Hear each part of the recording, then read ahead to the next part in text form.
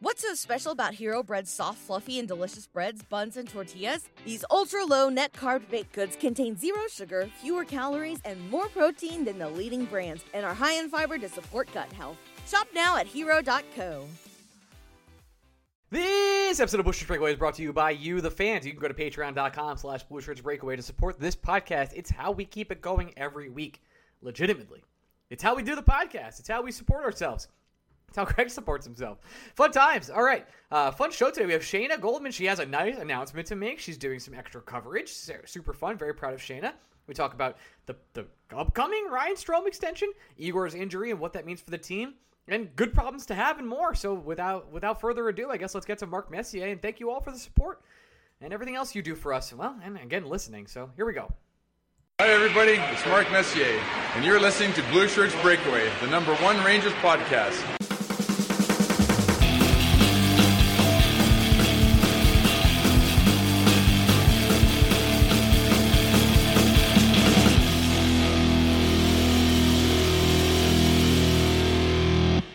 Blue Shirt Breakaway fans, welcome to the week of the Blue Shirts Breakaway. I am your host, Ryan Mead of Patreon.com, where you can support us, blah, blah, blah, blah, blah. Greg Kaplan is my co-host. He's sitting way away from me. Greg, how are you? Say hello. They haven't lost since the last time we talked. Isn't that insane? I'm starting to fall in love, I think. I keep, you know Dan, and Dan and I have been doing this a lot, where after every single time they win, we text each other, is this team good? And the answer is, like, we always debate afterwards, like, well, this, like Adam Fox, he's really good and all that, but, like, is the defense for real? Like, can Igor sustain this? Obviously, the injury we'll get into. What about the offense? Like, we can nitpick the lines, but really, the answer is, like, is this team good? And I think the answer is yes. And now the question has become not, is this team good, but is this team legitimate, or is this team a contender, is where I'm now at. I've answered the question, is this team good? The answer is yes. Is this team a contender, is now where I'm sitting. I don't know if I'm quite there yet. I guess I don't have any. I'm not going to come up with a reason to not be there. It's just for the eye test people out there, it has to be a feeling. You know what I mean? And right now, there's a lot of feelings in sports. Feeling. Yeah. When after last night's game, I realized the Rangers had won 10 of 11. And I was like, when the fuck did they do that? And we literally covered the team. I've watched the last 11 games and they've lost more than one of them. But the fact of the matter is they haven't. So I literally, after the game, I'm walking out of MSG and I hear the people behind me talking like, no, this team's won 10 of 11. And I'm just like, what? That can't be true. No. The Rangers of New York? And yet, here we sit. On December 6th at 6:30 p.m. as we record this. And the Rangers are... Shout out Lieber Hayek, who is still a New York Ranger. It doesn't make sense to me. The Rangers are currently sitting in second. You know what's funny? I did the Lieber Hayek rant of the week. The Rangers had to put Igor on the IR. We think it'll only last a week. I'm sure we'll talk more. We will. We'll get into it in just a little bit. Yep. But, again, all the Rangers had to do, if they wanted to call up a third goalie, they could have kept Barron up here without having to make the extra roster move and simply waived Lieber Hayek for the goalie. And they said, no, we'll just put him on IR. No big deal. It's fine. No big deal. We gotta keep Lieber hanging around a little longer. We'll get to the goalie talk in a minute, but the Rangers sit second overall in the Metro, which still is crazy. They're down. This is, again, another insane stat. They're down only a point to the Capitals, but they have 2 games in hand. Like, the Rangers are on fire right now. It's unprecedented, and it's been 2 minutes and 46 seconds into this podcast, and we haven't even mentioned Alain Vigneault getting fired from Philadelphia, and the Islanders just continually losing 11 in a row. I have complicated feelings about Alain Vigneault. Me too, because, man, I wish it kept going. Right. Like, yes, I was just texting with our buddy Jeff about this, and he said happy AV fired day, and I was like, I'm happy because I like being right, and we're all right about Alain Vigneault. His system has to work with a very specific skill set of player, and it's reliant on elite goaltending. And when he doesn't have it, it falls and crumbles like a house of cards. It happened in Vancouver. It happened in New York. It happened in Philly. I pray to God he goes to Montreal, and it happens. The betting favorites are that he goes to Montreal. It has to be. God, I would love it. It would be just fantastic. He'd be getting paid, I think. But I don't think the Rangers are paying him anymore, but just getting paid twice again for the 3rd time in his career. Congratulations, AV. Yes. But the problem here is the thing I like more. I liked being right about Alain Vigneault all while he was ruining the Flyers. I don't like that the Flyers now have an opportunity to get better. That disappoints me. I'm totally with you on that. And then I love that Islander fans are out there calling for Barry Trotz's head. Please, I beg you, continue to do this. I know the Islanders are up. Ryan, here's an interesting question for you. Yeah. Did you fire Gerard Gallant for Barry Trotz, regardless of how the Rangers are doing? I think it's close. I'm very high on Barry Trotz. Like an incredible. You and I both think he's the best coach in the league. Yes. If Barry Trotz was like, I would like to coach the Rangers exclusively from now on, I think I'd have, like, despite, no matter how, I know how much we love Gerard Gallant and how great he's been for us as Ranger fans. It's been awesome this year, and he's been honestly pretty fun to cover. Funner than I thought he would be, if I'm being forthright with all of you. Yeah, well, you didn't expect him to just blatantly lie all the time. Right, I didn't expect that. Fun. It does make it fun. And we still haven't gotten clarification on his name, which is strange. But I think if push came to shove and Barry Trotz was like, "Hey, I want to coach the Rangers," I would have to extremely, like, it would be a hard fought decision right now, but I'd lean Trotz. And I'm sure that's a take that you're all screaming at your whatever you're listening to this on right now, but Trotz is a legitimate coach. He gets a lot out of his players, and Gallant has too. They're both great, but Trotz is he's another level right now and just done it for longer. Yeah, I hope the Islanders fire him, because again, I'd hope the Islanders get worse. Yeah, and the only way I can envision the Islanders getting worse, I think this entire year for the Islanders is just a fucking fluke. I don't expect this to ever happen again.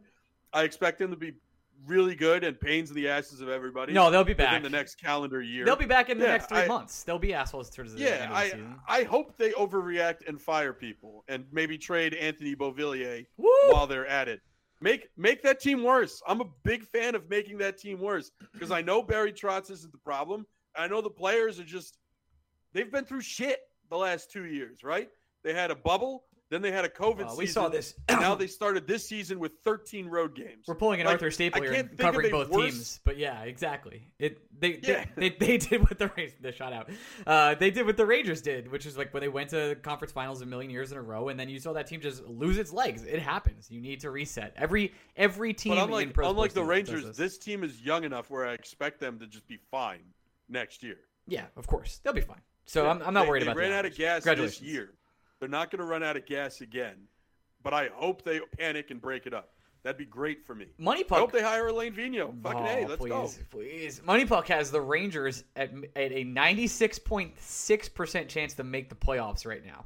Woo! I like how they lost 0.5% by not playing yesterday. Yeah, I think this is from 4 days ago, Money Puck, so it might be outdated, but it's still above. Yeah, yesterday, buddy, it was at 97.2. Woo! And those were the best odds in the NHL. That's insane. The best odds in the NHL. That's insane. I feel like we do this Mike and Dog thing every single week where we take a look at the schedule, like, upcoming, but again, it's super winnable. Let's talk about Georgiev and Igor. So Igor goes down, does a very serious, dramatic falling, and we don't really know exactly what the injury is. My hypothesis was that it hit his right knee, like a stinger situation.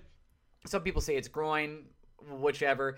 They put him on IR, not long-term IR, so they said they're pretty confident he's going to be back and playing for the Rangers possibly next week. He's going to skate in Chicago on Thursday, and then maybe he'll play for the Sabres on Friday. We don't know. But there's no reason to rush, because Georgiev had a great game, and this schedule... You know, all credit to Georgiev, who we crap on a lot. I still don't think is a good backup goalie. I have a lot of reasons to think that. I have a lot of evidence to think that. But right now, it's going to be today. If you're listening to this, it's in Chicago at the Blackhawks, and then you're playing the Avalanche at home on a back-to-back before you play the Sabres on Friday. The Avalanche game, even if Igor was starting, was going to be a really rough game. The Rangers can still win it. I'm not saying they can't. And then there's another Avalanche game 2 games later after the Sabres game there. But all these games that the Rangers schedule are coming up are winnable. They can continue this streak. They can go 7-3 in the next 10 games and really just kind of cement themselves into a playoff spot and then decide what they want to do trade-wise and how to push into the second half. It's such a strange situation to be in for Ranger fans after 5 years of not having this kind of success in December. I'm going to push back on you on Georgiev had a good game on Saturday. Sure. I don't know if it was because I was in the building. I don't know if I just have like a negative eye towards every little thing that he does because it just frustrates me to no end. I like to think the tweet I sent out before the game is how I actually feel, where I give this man shit, but this is his opportunity to put up or shut up, and I hope he shuts us up. I really do. I hope Georgiev goes out there and makes us look stupid. That'd be wonderful. That'd be another good problem to have. I like it when players that I don't have any faith in make me look dumb for not having faith in them. That's a thing I can be wrong about all the time. Please and thank you. That's not a bad thing. However, I understand that both goal calls against Georgiev you can call as suspect, but I also understand that Georgiev got bailed out by 4 different posts. He got flat out beat 4 different times. And the difference between him getting beat and him getting saved by the post is just inches. I do remember I remember 2 of the post hits, and they were pretty close. Oh, buddy, there were 4. I was counting. It is, including. Look, he got fucking. I understand that they didn't call it live, but he got fucking beat on the second goal when it just trickled in behind him, and he had no fucking clue where the puck was. That's true. And I get that it looked like a high stick, but once again, Georgiev had no fucking idea where the puck was on the first one either. So it's like that was a high stick. I get it. I am being overly critical. The New York Rangers won a hockey game 3-2, in which throughout the entirety of the hockey game, they were very clearly the better team on the ice. At very, very little times did I feel like the Rangers were the worst team. I should also mention, not only on those 4 posts, the Blackhawks at one point had a completely open net, and I forgot who it was that just shot it probably at Dylan face. Strong. It's in the family. Yeah, just shot it at Georgiev's face as he was lying down on the ice and couldn't get back up, as opposed to just putting it top shelf into the open net. I mean, I have criticisms of Georgiev's game too. There was one time where he played out the net and just did not get back fast enough, and I was like, well, Igor, like, I'm just so spoiled from watching Igor and Hank all these years of like this unique play of Georgiev just was like daddling outside of the net. I was like, what is he doing? I don't understand. Why isn't he back in already? And I miss Igor a lot already, but yeah, I think Georgiev's fine. Like, he's gonna be fine. I don't know. I saw a lot of people saying you got to give Georgiev credit for that one. I was like, I don't think I do. That's not the one I have to give him credit for. Well, can I ask you an interesting question? Yeah, tell me. Okay, so Georgiev's already confirmed to start against the Blackhawks. If you're listening to this today on a Tuesday, so it's a back-to-back. The Rangers are at home versus the Avalanche. Are you starting Georgiev in both games? Yes. Okay. All right. Because I see with or without Igor healthy, right? If Igor was healthy, I think you can make an interesting argument for Georgiev should start the front end. But the Rangers are now 0 for 2 for starting a front end of a back-to-back with not Igor and not getting the 2 points that they need. So instead of getting 2 of 4, they ended up getting like 1 of 4 both times, which, again, play your better goalie in the game you know you can win, and then hope to get lucky in the second game. It's how a coach should think. I consider the Avalanche game, the 32 Thoughts would call it a scheduled loss, right? That is a game you lose not because you are the inferior team, but because the schedule dictates this is when you should probably lose. That's how I see the Avalanche game. So I would start Georgiev both games because I don't expect the Rangers to win essentially under any circumstance on Wednesday. So why not give him a harder test, right? He's a guy out here saying he needs to play. Okay, here you fucking go. Here's 120 minutes of hockey in 36 hours. Have fun. Yeah, and he's gonna get the chance here. I was wondering if our good friend and client Keith Kincaid probably isn't going to get called up because of the ridiculous COVID situation that's going down in Hartford. So Friday night, to give everybody a flashpoint of what my life was like, I went to a movie because I was going to the Ranger game on Saturday. A couple of my friends wanted to go see a movie. First of all, how dare you have a social life, Gregory? Listen, terrible. Essentially, I go to movies at this mall because every time I'm there, I'm plotting to break the puppies out of the pet store that's in the mall. As you should. I fucking saddest hate those thing on earth. stores. Yes. Yeah, I will liberate those dogs. I don't know how. I don't know when. If this podcast stops existing, right, it's because I am in jail from breaking dogs out of dog prison. That is essentially what I will get arrested for. Anyway, where was I? They wanted to see House of Gucci. Friday night, 6:30 showing. I was texting a buddy that I was meeting up for the Ranger game on Saturday, and we were trying to plot out where we were going to get drinks beforehand. And I was like, all right, man, I'll talk to you after the game. I'm going to watch a movie. Turn my phone off. Turn my phone back on after the movie. Pretty long movie. I turn it on, and the first thing I see from my buddy is, hey, man, sorry, don't think I'll be able to get drinks. And I was like, oh, that's a bummer. I'm sure something just came up in his life that prevents him from getting drinks. But I'm a psycho, so I still have the message preview on my phone, Yes. which only showed the words, hey, buddy, sorry, don't think I can get drinks. And then it just goes ... Normal people, it would just say iMessage and who it's from. No, I'm a lunatic. I like to see some of the words beforehand. So I finally opened the phone, and it's like, hey, man, sorry, I don't think I can get drinks because I'm jumping off the Chase Bridge. And in the moment I read that, I was like, oh, Igor got hurt. I knew nothing. No other Ranger player would garner that reaction right now, right? Just Panarin and Fox. That's it. But Panarin and Fox, even then, I'd be like, fuck. I think the reaction would just be, fuck, we're in trouble. It wasn't a very clearly no, the only option now is death because everything is going to be terrible. The way the message was worded, I was like, I know exactly what happened. Igor got hurt. The only difference is the tone of the message made me think that Igor got hurt and the Rangers were losing 6-0. No, they won. So when I opened my phone and saw it was 1-0 with 5 minutes left, I was like, huh, well, that doesn't make any sense. Right. And listen, Igor avoided what could have been a massive injury. We don't know if it's a groin or a knee stinger. Maybe we'll find out. Maybe he'll say something. But to only be out a week in this circumstance is totally fine. Even if he misses the Sabre game and the Predators game after that, that's total. I'm totally fine with starting Georgiev 5 games in a row. I still think the Rangers can get 6 points in those 5 games. That's not an issue. Teams lose in this league. It's like you said, it's a scheduled loss against the Avalanche. It's probably going to be a really rough game for the Rangers. But I don't know. The Rangers are playing out of their goddamn minds right now, and Artemi Panarin played maybe the best game of his career. Not out of his career because he's got so many of those, but he's just prime Panarin again all of a sudden. Surprise, he's back. And by the way, that man is going to get Ryan Strome an extension one way or another. Oh, the quote today was phenomenal. I have it right here. I'll read it for you. Stromer looking to me at times because he starts the attack. Looks to me, and I can play with the puck, Panarin said. It's not like he's a shitty player. He's amazing. You talk about me like a star, and he's somewhere down here, and I think he's already fucking up here. Panarin's great. He's one of the funny.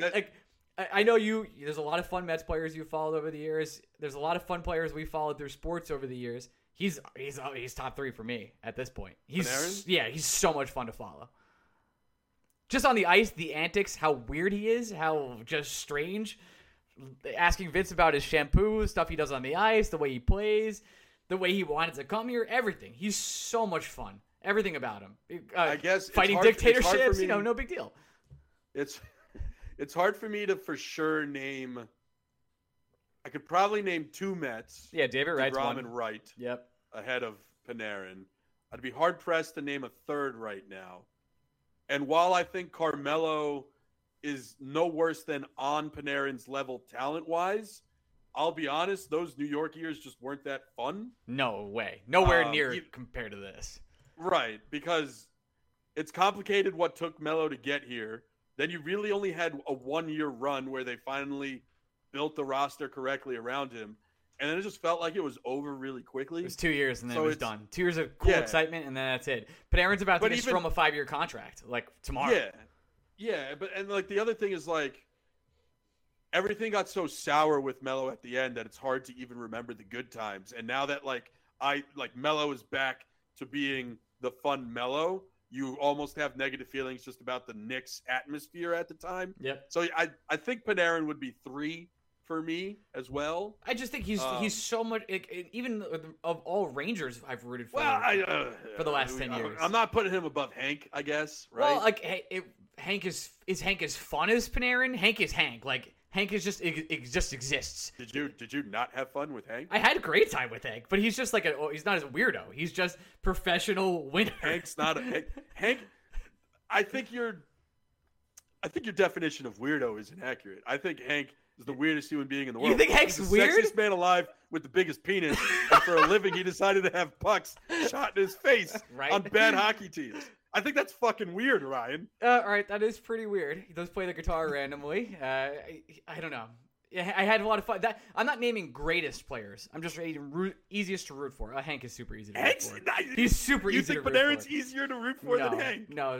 Yeah, you're a fucking psycho. The only easier person to root for than these two is Zuccarello. That was it.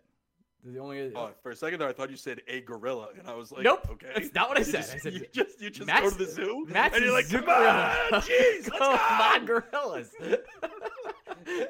Hard day for you in Harambe Pen. It's right? been a hell of a Monday, my friend. But yeah, no, I think Zuccarello is the only one that's been like easily more likable than Panarin and Hank, something like that. Good debate. I'll put a good debate. I think you're wrong, but whatever. Not here for it. That's fine. Talk about Strome extension. It's probably seems like it's going to happen. I know. And so here's where I'm at with the Strome extension, and I've said this on Discord, and I said this on Twitter. Oh, you can join our Discord by going to patreon.com/BlueShirts Breakaway, supporting us in the great podcast. Discord's popping, by the way. It's awesome. Awesome hang. Good people. I love our New York Rangers memes channel, which I made this week. People put in a lot of good stuff. I've been saving a lot of them off for future use. Me too. One user, and I want to give him credit. I'll find it. It's Dr. Zayrus, I think. He made Drunk a lot. He always drums during press conferences if you watch the videos. So he actually put drums to every single time he hits the table. It's hilarious. Anyway, keep going. That's phenomenal. Yeah, here's where I end up on Strome. And it almost at this point has nothing to do with Ryan Strome himself. We've talked about this on the show before, where the New York Rangers are essentially locked in everywhere. And when you look at the salary cap space, even for next year, the Rangers essentially have money for whatever they want Ryan Strome to make or whatever they're paying Ryan Strome's replacement and a Capo Bridge deal. That's it. Those are really the only two moves the New York Rangers can afford. There's going to be no secret third move there, right? Backup goalie's going to be making pennies. Julien Gauthier is not going to make a significant amount of money on his likely 2-year extension. It's going to be a Kakko getting the Lindgren deal, and it's going to be whatever the Rangers want to pay whoever Ryan Strome that money, right? So here's my problem. It's not even a problem because if the New York Rangers win a Stanley Cup in the next 3 years, I don't give a fuck, right? It very simple, very bland, very, very just bare bones. New York Rangers win, don't give a shit how it's done. Win's a win, flags fly forever, everything's good. However, like you, I get excited about, and have fun imagining player movement. And I know that if the Rangers sign Ryan Strome, not only will there not be player movement on the New York Rangers of any significance, it's mathematically impossible. So it's hard for you to tell me today that I can either have Ryan Strome for the next 3+ years, or I can just be cool with this roster until 2024. I got to tell you, even if I think it's not that I have confidence in Chris Drury specifically, that the New York Rangers will be able to find a player that does what Ryan Strome does for that top six. It's not that I have the confidence that guy's out there. I don't think Joe Pavelski would take a 2-year, $5 million contract to come to New York. The man's making $8 million more this year. And guess what? He's still great. So he's still going to have an opportunity to make that big ass bag of money as a free agent after this year. There isn't a realistic option where I can say I want that guy and I'm confident he's going to be better than Strome. At the same time, I'm going to be bored if I don't have the option to at least try to find a replacement. It's not that fun. I don't know. I think part of it is because, right, first things first, push comes to shove, Greg Kaplan is a Met fan, right? Yep. So nothing in my life has ever been good, which means I'm always trying to find ways to make it good. Things with the New York Rangers right now are good. So I'm a little confused as to how I'm supposed to operate, because I'm supposed to, again, find the holes and fix them. And if the Rangers think Ryan Strome is good enough, they should extend him. And we have mountains of evidence to say he's good enough. This shit's worked for 3 years. Yeah, and it keeps working at high levels. Yeah, but I can't sit here and tell you that I'd be overly enthused with the idea that the New York Rangers can't make a single meaningful transaction for 3 years. That's very boring. I got to be honest. I'm with you on the very boring part. I think they're going to find ways around that. I've been on record saying they're going to try and move Nemeth this season. Yeah, but I thought about that tweet of yours today. And again, I have to remind you, it's like you're assuming Patrick Nemeth is making more money than he does. He's not. He makes making an insignificant amount of money. $2.5 million, yes. Yeah, that's insignificant. You can't do anything with that. If they move on from Nemeth, all they're going to do is promote Jones or Schneider or Tarmo or one of their own children, which, again, that's fine. But you keep saying that you think the Rangers are going to move him at all costs when they're not paying him enough to move him at all costs. That's not the guy you move if you need to open up space. It just isn't. It's not. But that'll give them some flexibility. Then the answer... $2.5 million. That flexibility is what? Julien Gauthier? It's probably Julien Gauthier. Like, that's it. That's not meaningful flexibility. That's not anything. The meaningful flexibility comes in 2024 or beforehand when they have to convince one of the hottest men on earth to go to another team, and Chris Kreider. Other than that, listen, if he's still hot in 2023, 2024, happy problem. Happy problem. Happy to talk about it. Super happy to talk about it. But yeah, I think the Rangers will kind of be locked into a squad for our summer offseason podcast. Will be something. That's for sure. I am not sure. Max Scherzer and Jacob deGrom are going to be losing 1-0 ball games on back-to-back days. We'll have plenty to talk about. We'll figure it out. Not worried about it. But if the Ryan Strome contract looks like something like they can't go more than 5 years, just cannot. Has to be. They also can't go more than $5.5 million. They can't. They cannot. It has to be like a $5.5, $5.2 million deal. And I don't know if Ryan Strome's going to take that because Ryan Strome's better than that. He really is. I can't. Not just that, but again, if you're Ryan Strome, I understand if he wants to be in New York, doesn't fucking matter, right? Yeah. But for 3 years, this team has basically been telling Ryan Strome that we don't kick him out, Gregory. We don't think you're good enough to be here, so we're gonna keep trying to trade you. And 1 year, it got to a point where we're like, not only do we not think you're good enough, we're confident nobody else is going to even sign you if we release you. So we're thinking about it. So I'll have to forgive Ryan Strome if all of a sudden he decides that he might not really want to give the Rangers a break. I think he's well within his rights. All credit to Ryan Strome, one of the only current Ranger that's been on this podcast and was a great guest, by the way. But at the same time, Greg, they forced him. The Jeff Gorton came out and was like, "Yeah, we tried to trade Strome at every corner this week." I want to make another point clear because some people are going to say it either on Twitter in our Discord or at the radio, like Adam Etc. does. They're going to say, wow, but that was with a different that was with a different administration. That was Jeff Gordon and John Davidson. For 2/3 of it, you're absolutely right. But I know Chris Drury's ass was trying to trade him last offseason too. Because so I know literally Friedman doesn't report anything he doesn't hear. Period. Yeah, and Friedman's like he's going to be a Golden Knight. Just give it a couple weeks. Hockey doesn't. Unless something's like set in stone, Friedman really doesn't put shit out. Like, hockey rumors are terrible. They're awful. They don't really happen. They don't exist that often. They like the Eichel stuff was juicy and all that, and there's stuff here and there. But the Ryan Strome getting traded thing was real and legitimate.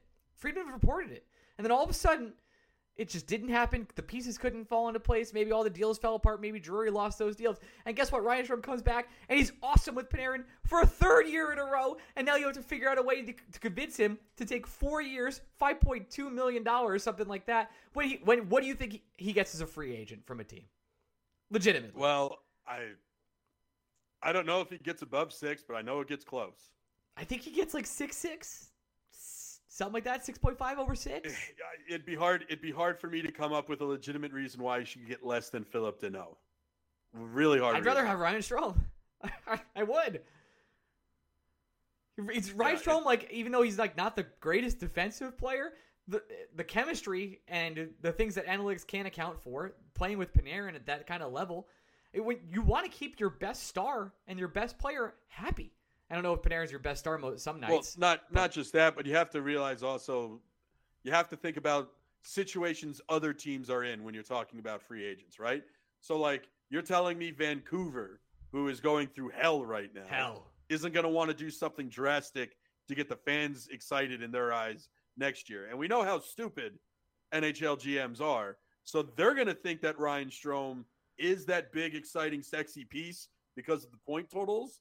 So I can't sit here and tell you that a team like Vancouver wouldn't come out and be like, here's 6.5, be our savior, and play with Pedersen. Yeah. Yeah. It's whoo, I don't know. I think it's gonna end up happening. We don't have much time, but so we'll do just one quick 5-star question or two real quick ones. This is from if you want to leave a 5-star question, you go to Patreon or go to our Discord and leave a 5-star question in the 5-star question channel. TSE1231 says, at this point, what do you think the Rangers are looking at for the season? Is the goal simply the playoffs, even if it might be one and done, or do you think things are getting a little bit more ambitious? I think it's getting a little bit more ambitious because when you're in the position the Rangers are currently in with their record, with their point percentage, you're now at a point where if you don't make the playoffs, something went terribly wrong, right? Yep. It has to be a we don't like disaster. throwing the C word out there, but at this point, with their record in this part of the season, with other teams playing poorly, if the Rangers don't make the playoffs, it's a straight up collapse. That's the only way to really describe it. So when you've reached the point where, again, it's not to say that Money Puck is trying to tell people that for sure this is going to happen, but again, the Rangers have the best odds in the NHL to make the playoffs.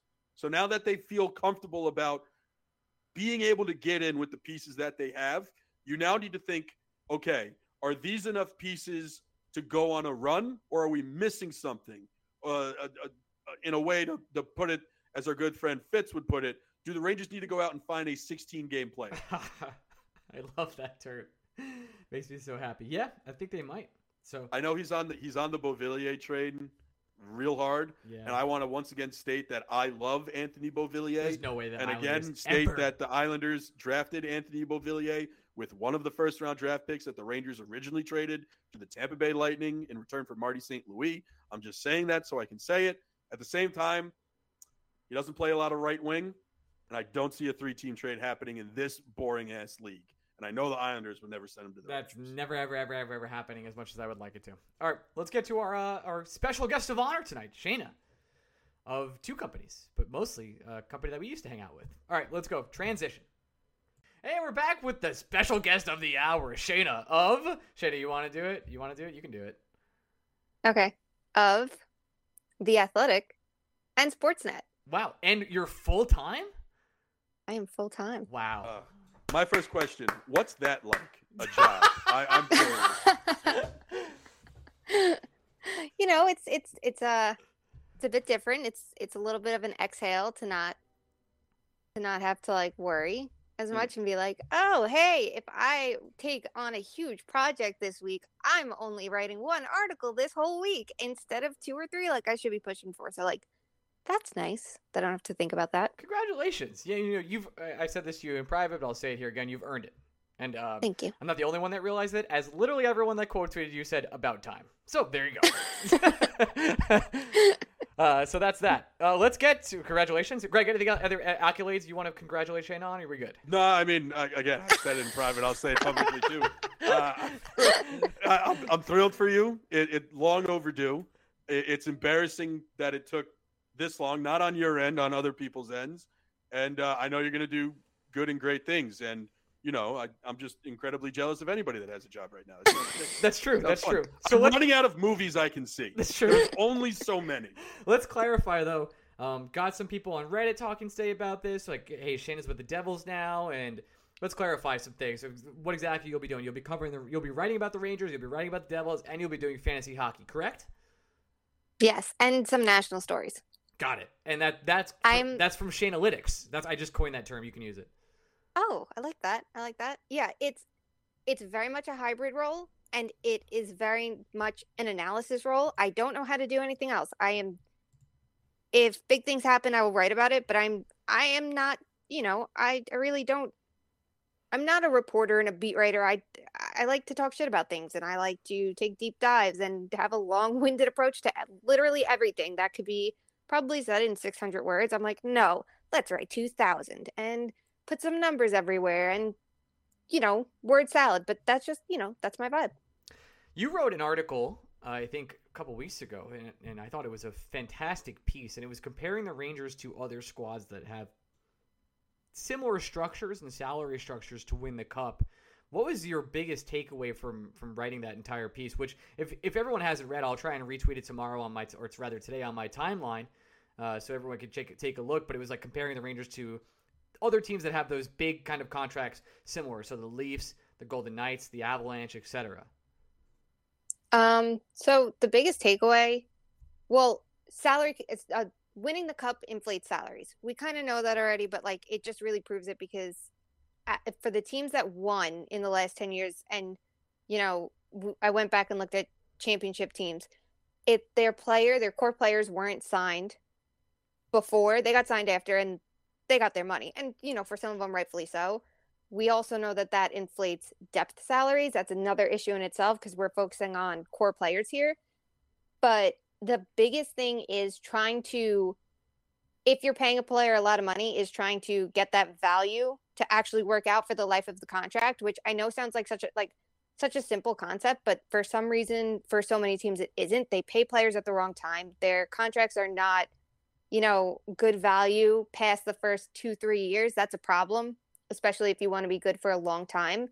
And you need to support your core players. The Rangers didn't stack up to some of the other teams and what their projected value should have been. And yes, we only use one metric for it, and we stuck with game score value added, but it's a good all-encompassing number that considers analytical metrics and what shows up on the score sheet. That's why we use it so much. But other teams have so much more value for more money, for less money, for equal money. So you do see that difference between the Rangers core and everyone else. Their possible advantage is that they're paying their core now versus after winning. They're hoping that they paid all their players now that they can go on to the playoffs and to, ideally cup runs and things like that. Will that happen? We don't know. Otherwise, are you going to look at it and be like, well, that was a shitty investment? And it's possible.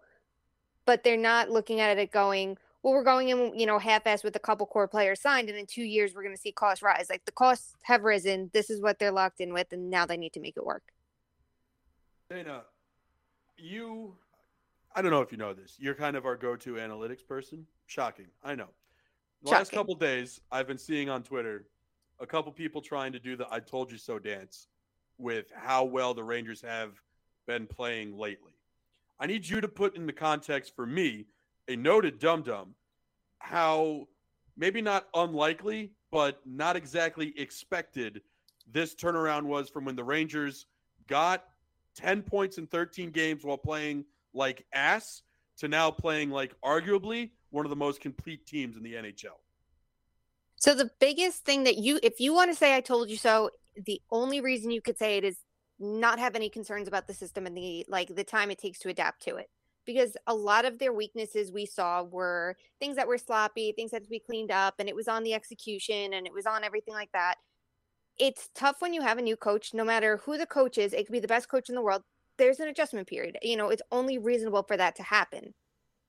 We saw those weaknesses in the Rangers game. They had turnovers and they weren't playing the way that, Gallant wanted them to. And, so he was hoping some players would simplify their games, which for some is a red flag. Like, oh, were you trying to beat the creativity out of them? And for others, they might see that if you just play it simple, that you can get the fundamentals right and then go from there. Even with all that in mind, though, you look at the first stretch of games, they weren't playing well below the surface. There were lineup weaknesses. There were players that weren't at their best, including some of their top players like Artemi Panarin, who wasn't, playing incredibly. He was still playing really well, but not at his level. And you could see that reliance on Shesterkin. He's stealing games, and that's not a sustainable way to win. A positive is that they collected points along the way because those points are going to come in handy down the stretch if they weaken it all or they have a couple bad games or they're unlucky, anything like that. You build yourself up that bubble right now. That's a good thing to do. But the team legitimately turned around their level of play. And they did it after losing a player like Sammy Blais, which obviously, was a pretty big hit to their winger depth. As questionable as you might feel his ceiling is, and there's a range of opinions for it, the fact is they don't have, this arsenal of wingers that they can just interchanging them out. So a player like Barclay Goodrow in the top 6 for the next couple games was a red flag. Obviously that's changed, and Dryden Hunt fits there better. And there's so many reasons why he is fitting there. And Julian Gauthier is having his moment that we thought was coming for a while, but I think as many of us could have thought that this, he had this in him, we didn't know for sure. So I don't think it should be an I told you so moment. The second their underlying numbers turned around and you saw that noticeable change in the game, to think that they could have built on it, sure, you can tell us so. The second you see that turnaround, you can be like, yeah, okay, now they're going to have more sustainable success, which they are. But in the beginning, you really couldn't say that. You really couldn't. That, you could have expected top players to play top players, and that's going to help the team as a whole, and that's happening now, sure. But they were that bad below the surface. So it took multiple things to come together for the team to be playing the way that they are. But so many of us had doubts about this team because they didn't have the depth, and because we knew it would take time to adjust, and because we know they already rely on their goaltender so much, and they're still allowing a shit ton of shots from the slot, and that's you don't want your goalie to have to be perfect every night, which they needed him to be. They weren't scoring goals, and they weren't doing enough to generate offense for those goals. So I really wouldn't go, oh, I told you so, until their play turned around, and then you could say, sure, I'm telling you that they're going to have more sustainable success. And right now, that's what we imagine that they're going to have, as long as goaltending can hold up while Shesterkin's out. Right, which Georgiev will at least get 2 more games here with Shesterkin out till Friday before he skates, and then they'll reevaluate on that Thursday afternoon. But one player I thought who's had kind of a lackluster start, and I wonder if you agree with me or not, is Mika Zibanejad. I know he's almost averaging a point per game kind of player, but he just hasn't been that. I think he's trying to up his playmaking game. I think he's gotten coached to know that his shooting and his finishing, or rather he knows that that's very good. He's trying to improve other aspects of his game to play make with Kreider, who's been on an absolute heater, and Kakko, who looks like a totally different player this year. Like, do you think Mika Zibanejad can take it to another level? Because to me, he's just been a step below of what he is, and I think if he hits a next gear, this team's going to go into overdrive. Yeah, he hasn't had a perfect start, and I think some of it is, you can see, like, not having the player that's been his mainstay right winger for the last few years, who legitimately could drive play for him. A lot of times you want to have that your center is the player driving, is driving a line. That obviously happens a lot. It isn't always the case, and in Zibanejad's case, it wasn't, not always due to him. Last year a lot of it was out of his control, but at the end of the day, it was Buchnevich making things happen on that line, and now they didn't have that. And expecting a player like Barclay Goodrow to now step up and do it, they didn't need that two-way presence. They needed someone to make plays, to help Kreider play his game, to help Zibanejad play his game. Kakko was playing so well that, he's a good fit for them right now. That's why, breaking them up does make sense, because as well as Kakko was playing with Panarin and Strome didn't need the help. So a player like Hunt, can plug into that line and be fine. Kreider and Zibanejad clearly need it. You could see he's shooting. You can see he's trying. One problem is Chris Kreider. So I looked at the Cy Young candidates this year to see. Yeah, can you explain the Cy Young thing for people? Because I think it's awesome. Yeah, can you also explain how Jacob deGrom was not on the list? I cannot explain that. I'm not even a Met fan, and I can't explain that. But basically, we see players with unbalanced score lines, and you'll see that they'll have, like, Chris Kreider, 16 goals and 3 assists. So I wanted to find players who had that mismatch in their scoring. And, ideally, I was looking for players with over 70% of their scoring being goals. And, we had to take out some players like Oliver Wahlstrom, who was 5-0, and Ryan Poehling's 4-0. They just haven't done it enough yet to be in the conversation. I wanted that as top producer as well as someone with an imbalanced scoreline. So I wanted to see if those players were one-dimensional, because if a player came out right now and had, 1 goal and 15 assists, we'd all be like, oh, he never shoots the puck. Oh, he's not even trying to shoot. Oh, he's only a passer. And sometimes that is the case. A player like Alex Wennberg passes over shooting so much of the time, but it isn't always. A player like, Ryan Nugent-Hopkins just wasn't lucky and wasn't getting those bounces too. It didn't mean that he's only one-dimensional. So for the Cy Young, I wanted to know whose production would be sustainable and who would be more likely to keep boosting their goal totals and not their assist totals. So I was looking for the more one-dimensional player, and Andrew Mangiapane and Chris Kreider were the two leading the pack at 16-3, with Alex DeBrincat right behind them. DeBrincat passes the puck a lot. So does Mangiapane. They're contributing with their zone entries. They're contributing with their passes, with their high danger passes, and then, of course, with their shooting. For Kreider, his passing numbers were all down this year. he is entering the zone, and when he does enter the zone, he gets a scoring chance, or the team gets a scoring chance. He's, the recipient of a pass to go over to get into the offensive zone as well. So he's helping with controlled entries, but his passing percentage was so low, not just, relative to his line mates, but relative to the team at 5-on-5 and in all situations. And it was really, really, really low relative to the rest of the league. So from that, we can see that his goal scoring might be sustainable and that imbalanced scoreline is. But from a Rangers perspective, we're seeing that he's just not passing the puck enough. And Mika Zibanejad is the shooter on that line as well. You want it that you have more than one shooter, but you have one of the most frequent shooters on the team who has an incredibly effective right-handed shot, and his most frequent line mate is not passing to him enough. It's going to affect his game. A big thing for Zibanejad last year was when his game shifted and you saw that turnaround midseason, his shot location did slightly change. He was getting better quality chances and things like that. And obviously it helps to have a better passer. So that was a player like Buchnevich. A player like Kakko hopefully can set him up more often and help him get into those ideal locations so his shots, he's in a better position to succeed. But when you see a lot of his shots from the left circle, they're a little further away from the scoring chance area, that might be a little more concerning. Or the fact that, he has a good amount of scoring chances at 5-on-5, but maybe that pre-shot movement is what he's missing to better his chances, and he's just not getting it from the left.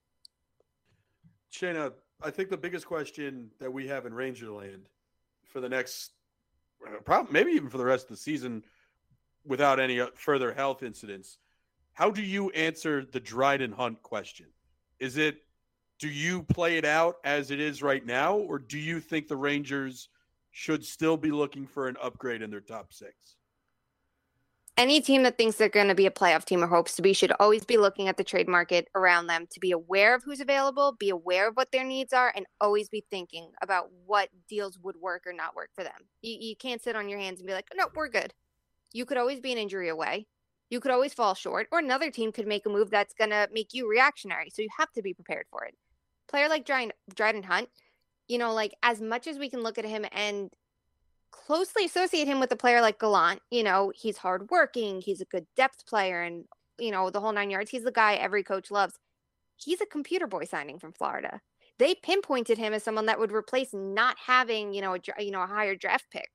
I think I saw something about his value being equated to like a second round pick or something like that. Like at the time of his signing, like just signing him as a free agent. That was not a pick that came out of thin air, though. I mean, like a signing that came out of thin air. That was something that really smart people pointed to a good player.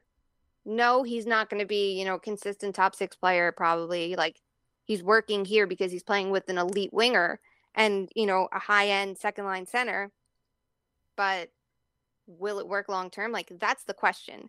And when you look at like what a contender should be, there's, obvious benchmarks of what they should be. And sometimes you might not hit every single one if you can compensate elsewhere. The fact that the Rangers don't have the greatest first line might, be cause for concern. Maybe they end up needing a winger. Like if Kakko can't get that line going, but Kakko does work with Panarin, maybe then you have to be looking for a winger for Kreider's line this entire time and not for Panarin's line. So they should be, staying as aware as possible.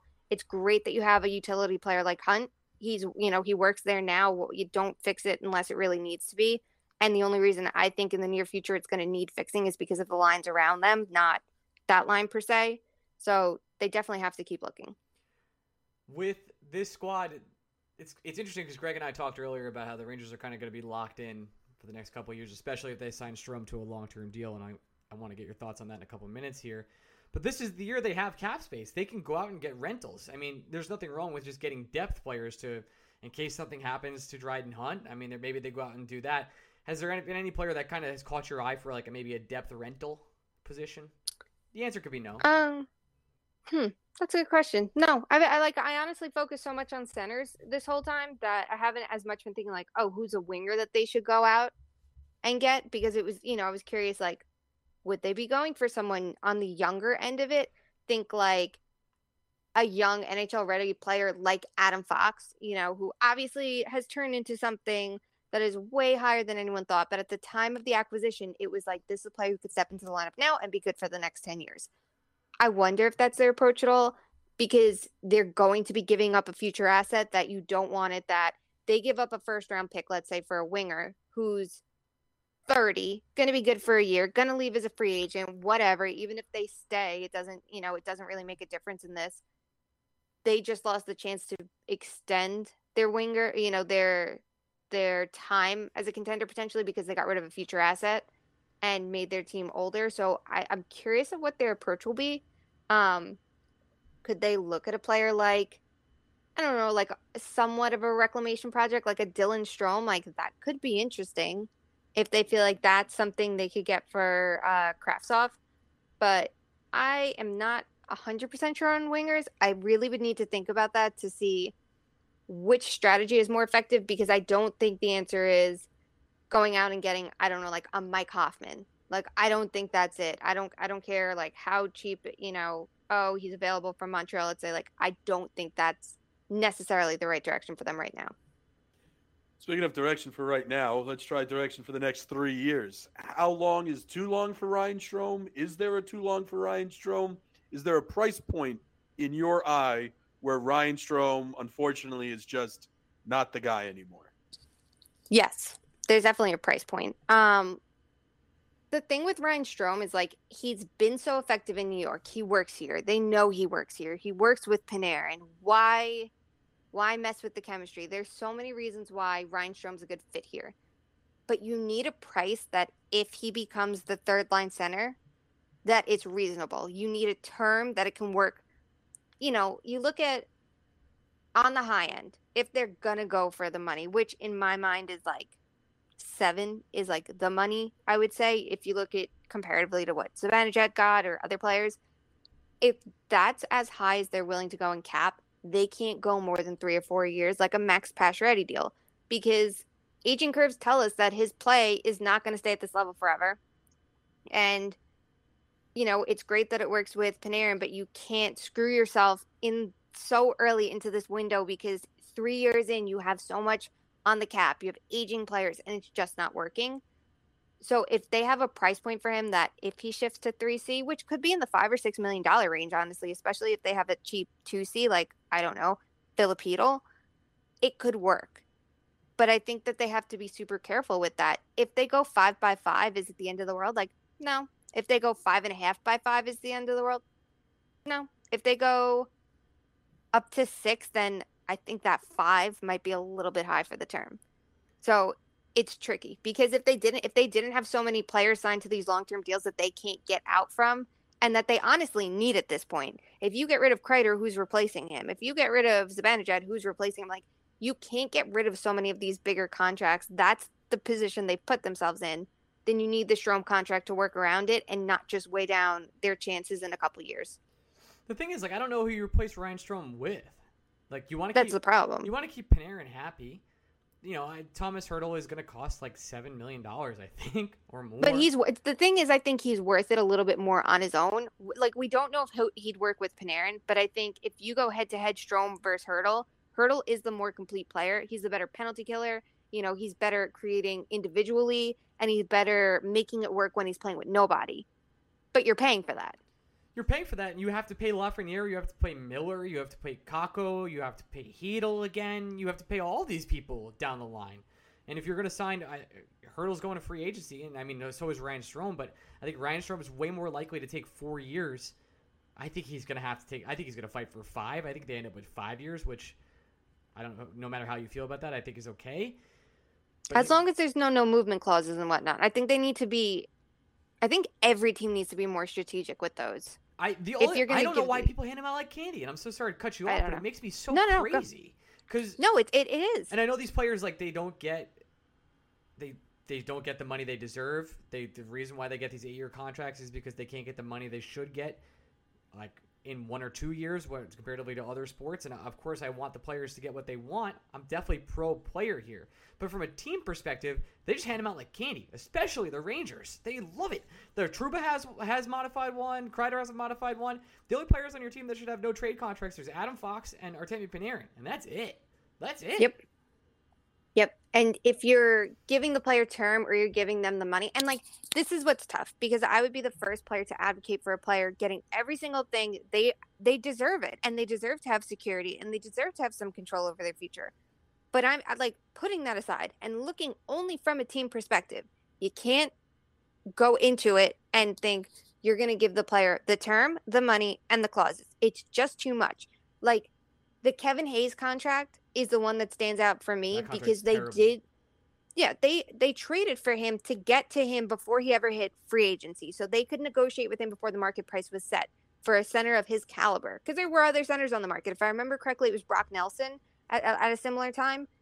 He got the term, he got the money, and he got the clauses. So what was the point of now spending an asset to do that to avoid the market price? Like, where was the leverage in any of that? It just feels like there was none. And maybe he truly knew he'd have better offers and was betting on himself, and it worked. And if so, good for him. I think that's fantastic.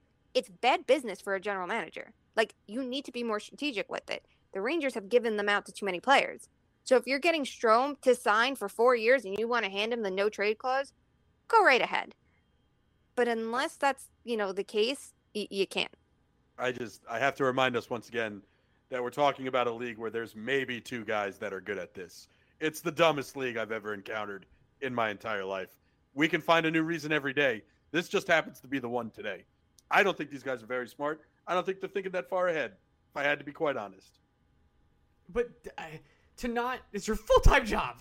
Like to not have scenarios where you're building out what the team's going to look like in 4 years, like your hockey stat miner doing it for free on Twitter. Like, you should be doing that.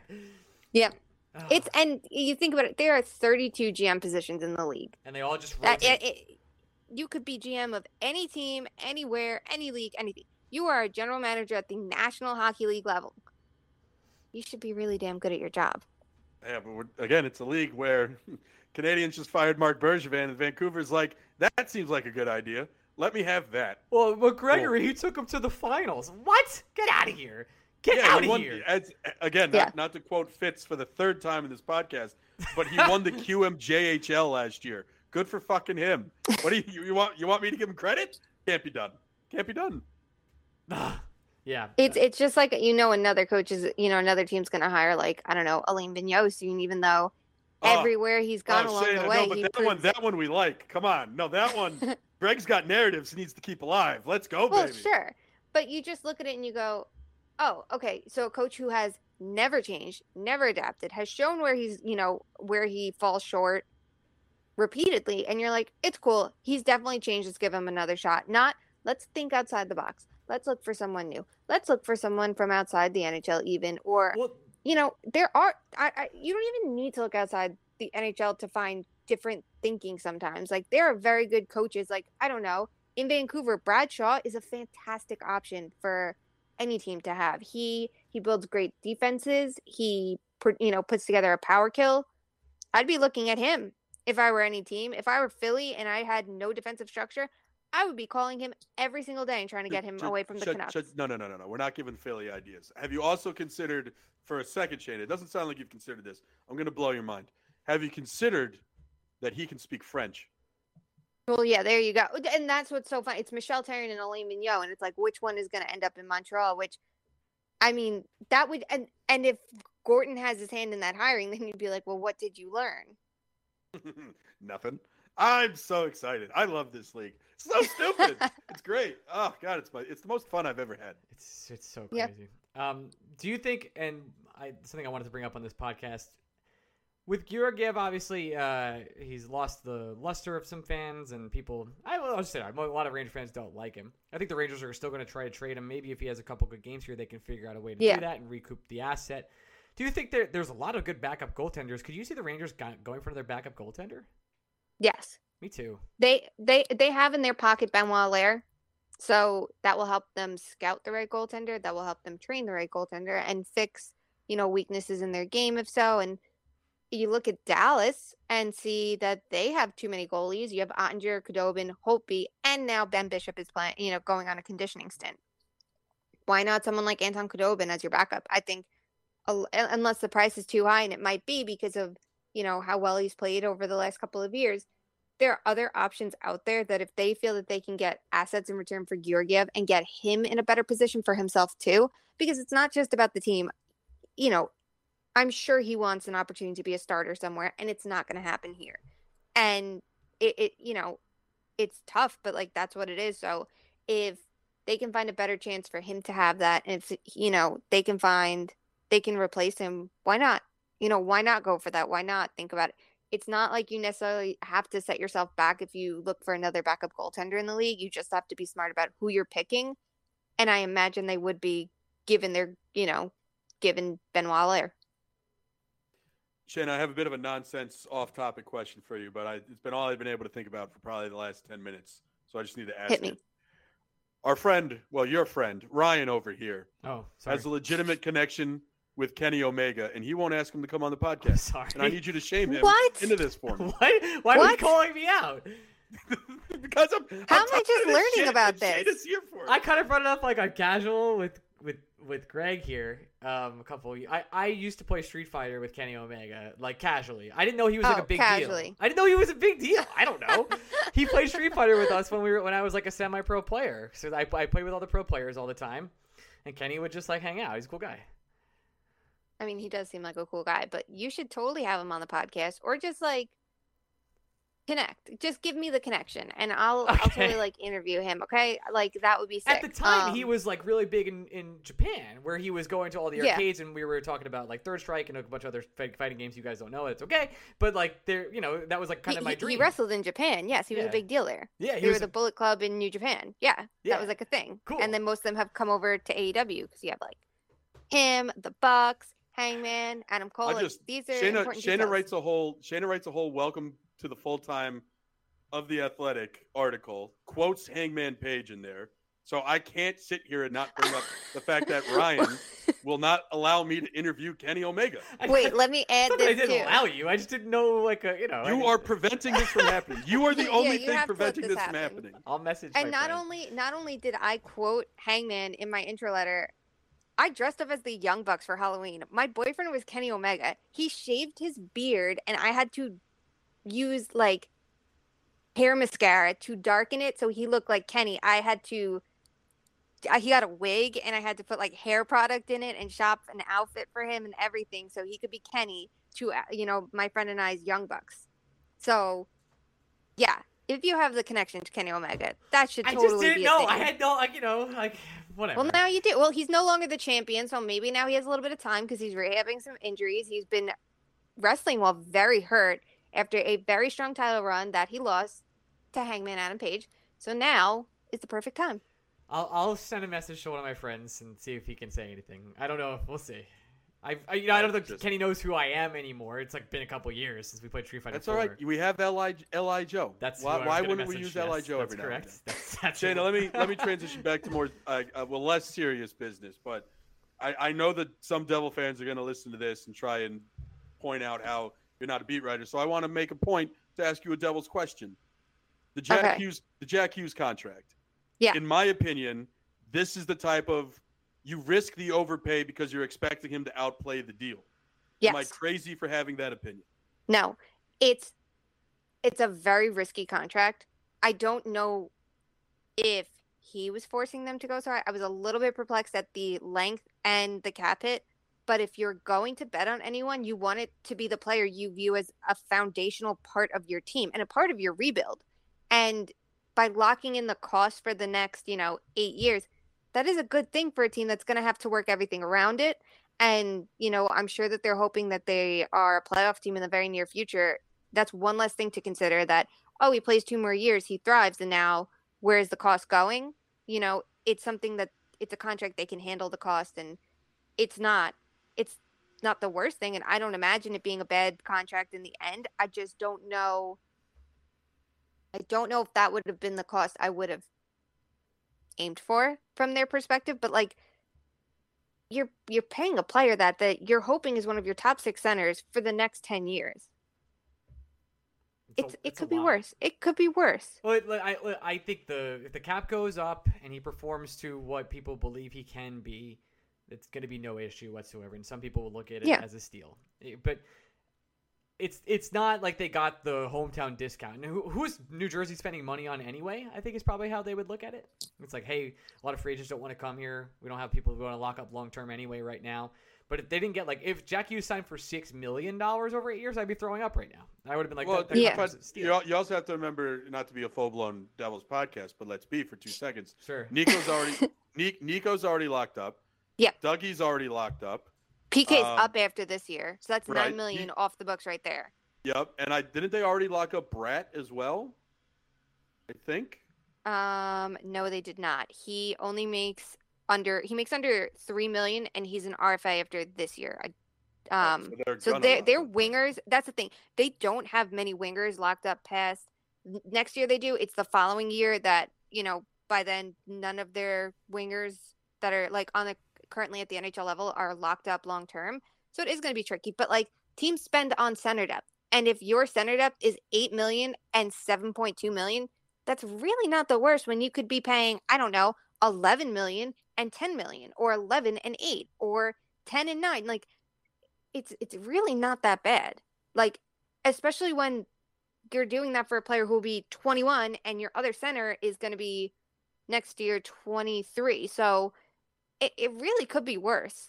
You're not looking at players who are 27 signing these contracts. I don't know, the Rangers, who are probably going to have costs that are similar with, Zibanejad at over $8 million, and Strome, who's going to come in somewhere between 5.5 and 7, let's say, who are going to be in their 30s being paid that. It really could be worse. And, like you mentioned, cap growth, we imagine that there's going to be in the near future. So that's something right there that'll help out. And the fact that they don't have that much on the books, they're building that core. And to have it as Nico, Hughes, and Dougie, I don't know, I could think of a way worse group. I guess that's. I don't have any other questions for Shayna. Gregory, do you? Fuck, marry, kill. Okay, hit me. You once upon a time. The podcast could still very much exist, but for the too many men fans out there, fuck, marry, kill. MJF, CM Punk, Daniel Bryan.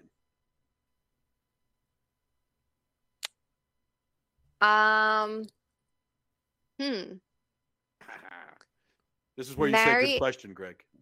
It is a good question. Well, I was talking to Ryan. Sorry for question, Greg. Oh. Thank you. Jerk. Apologies for Kona snoring in the background. I keep trying to make her stop snoring, but she keeps. It's fine. Good dog. Okay, so I would probably marry MJF.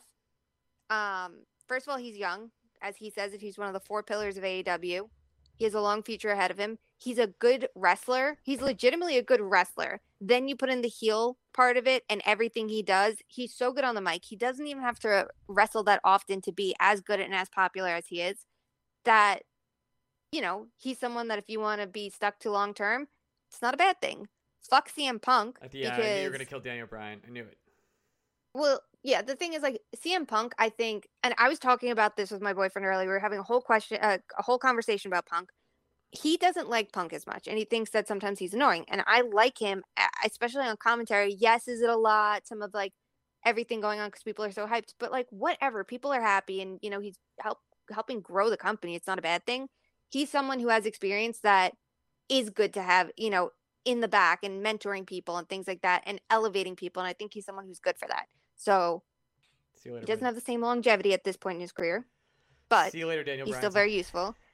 Yeah, and then we're going to kill Daniel Bryan. I do like the heel turn, and he's a very good wrestler. Almost every match he's had, I think, has been very, very, very entertaining. But some of his runs in WWE, when he did the whole the wooden belt and whatever, it wasn't my shtick as much. So, plus doesn't he have a neck injury that would concern me long term? So yeah, that's why. People get worried about Jack Eichel. Just look at Daniel Bryan. That's all. Yeah. So for that reason, I'll put him on the bottom of the totem pole. But I have really enjoyed him since he's come to AEW. That match against Kenny with no winner was great. I think he'll be very good against Hangman. I was thinking it was going to be him versus Moxley, but obviously things changed. So I'm curious if that's something they revisit in the future too. But he's been nothing short of entertaining. Greg, before we go, you told me to. Oh, go on. Well, I'll also say, CM Punk calling MJF a dollar store Miz last week. Some of the funniest shit I've heard in a very long time. It was very good. It was something that if you had mentioned like that as a rivalry to me, I'd been like, oh, whatever. But when Punk came out and didn't say a word to MJF, I was like, okay, I'm interested. That's all it took for me. And I was like, I'm interested because MJF can just walk out there, shred the entire crowd, shred whoever he's going up against, and then walk away. He's so good at it. So why the hell not? And yes, Ryan, I just got to shout out the crew of Twitter peeps that showed up Saturday after the game for some drinks and some laughs. And I promised Ortiz that I would single him out and shout him out directly. And all I'm going to say is I still don't want Buck Showalter to be the Mets manager. I just don't. Congratulations. I think it would be very boring. Shayna, thank you so much for joining us. Congratulations on your position at our former hangout, The Athletic, and hanging out with them. And you've earned it, seriously. And good luck with all your future endeavors. And I'm sure you'll be back on the show soon. What else do you want to plug? What else do I want to plug? Oh, I have stories running. Yes, stories. So if you missed it today, there's a story on Dawson Mercer and how he's been really good and should be in the Calder conversation. I will have something, I believe, later this week on expected goal models at The Athletic. And then at Sportsnet, you can keep an eye out for something on the coaching changes we saw today. That runs tomorrow. And I believe something on the Leafs defense later this week. The Leafs, what about them? You can follow me on Twitter at ORionMe. You can follow Craig at Blue Shirts Break. We'll be back next week. Love you all. Goodbye. Okay, before we go, you know I have to. I'm contractually. I'm leaving it in. I'm not hitting re-record. I'm contractually obligated to thank our premium NHL Insider Patreon subscribers. It's very important to me. We have a lot of fun times in there, and I tried to get a scoop last week on Igor's situation. I was able to get it before it came out.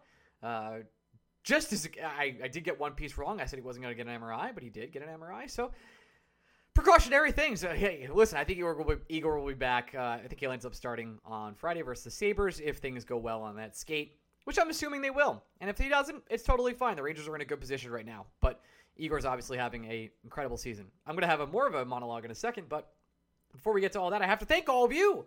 Thank you so much for listening. Adam Cassidy, Adam Cohen, Adam Curtulo, Adam Cheech, Alex Gardner, Amber Cohensberg, Austin Beetleman, Barbie Chris. Barbie, welcome. Welcome. Ben Waters, Ben Weber, Biggs Malone, Brian Doyle, Broadway, Blueshirt, Bleeder, Chris Finelli, C. Stelwagen, Dennis Dazen. Oh my God, I did it, Daniel. Daniel Dazen. David, I did it 3 for you. David Aaron, Daniel Siegel, Dennis Deitz, Eric Stagg, Georgia Brisky, Gib Gardner Cup, Gretzky, Garrett McFly, Handle, welcome. Handle. Harrison Haskell, Jake Berkowitz, Jerry Marquez, JD, Jamie Mack, John Hardesty, Chris from Florida, Christoph Berg, Kyle Franklin, Lazar Krakowski, Lou Giordano, Lucas K, Matthew Kine, Max Nielsen, Pavel Kodarev, Randy Tesser, Stephen Lamayer, Stig Bull, Bach, Twine Rob PK, Tommy Sinclair, Tommy O'Neill, Tari from Manhattan, Upstate Vin, Vinny Bracco, Vinny Hay, and last but not least, Will Spector. I think I'm going to make like a pokey rap for this because it's gotten to 51 names. And I did not ever expect the support to get this way, and I cannot thank you all for being part of it. It makes me and Greg, what we do, very special. But I think I need to make a pokey rap. Will I get DMCA takedown if I use the pokey rap like background and then do that for the actual thing? I wonder. Here's my monologue for the week. The Rangers, it's a strange situation mostly because I think I like everything about this team with the exception of a backup goalie. Kind of mentioned this a little bit with Greg, but I love the first line. I've kind of been a proponent of, not a proponent, rather anti-Kakko playing with Kreider because I feel like they are a little bit redundant.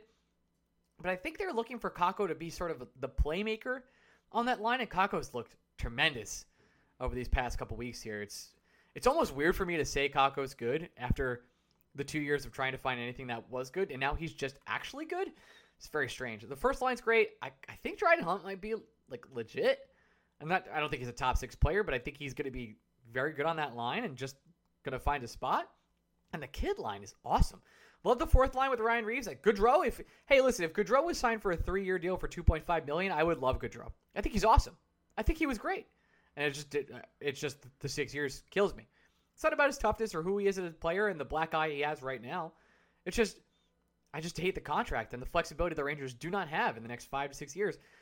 Now they want to sign Strome. And then the defense has been great. Like Nemeth even had a couple good games this past couple weeks. And Niels Lundqvist looks like he's coming into his own.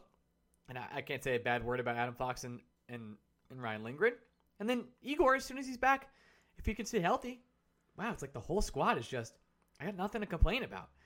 I'm sure the Rangers are going to go through a tough stretch. Every team goes through a tough stretch, no matter who you are. The Avalanche, the Lightning, no matter what, you go through those stretches. But right now, the Rangers are riding high. And there's not a lot I want to change, which is strange because there's always things I want to complain and change. And they're just not right now. In other news, thank you so much for listening. And we'll be back with BSBOT later this week. It'll come out Thursday morning this week. So look forward to that. Love you guys. Bye. What's so special about Hero Bread's soft, fluffy, and delicious breads, buns, and tortillas? These ultra-low net-carb baked goods contain zero sugar, fewer calories, and more protein than the leading brands, and are high in fiber to support gut health. Shop now at Hero.co.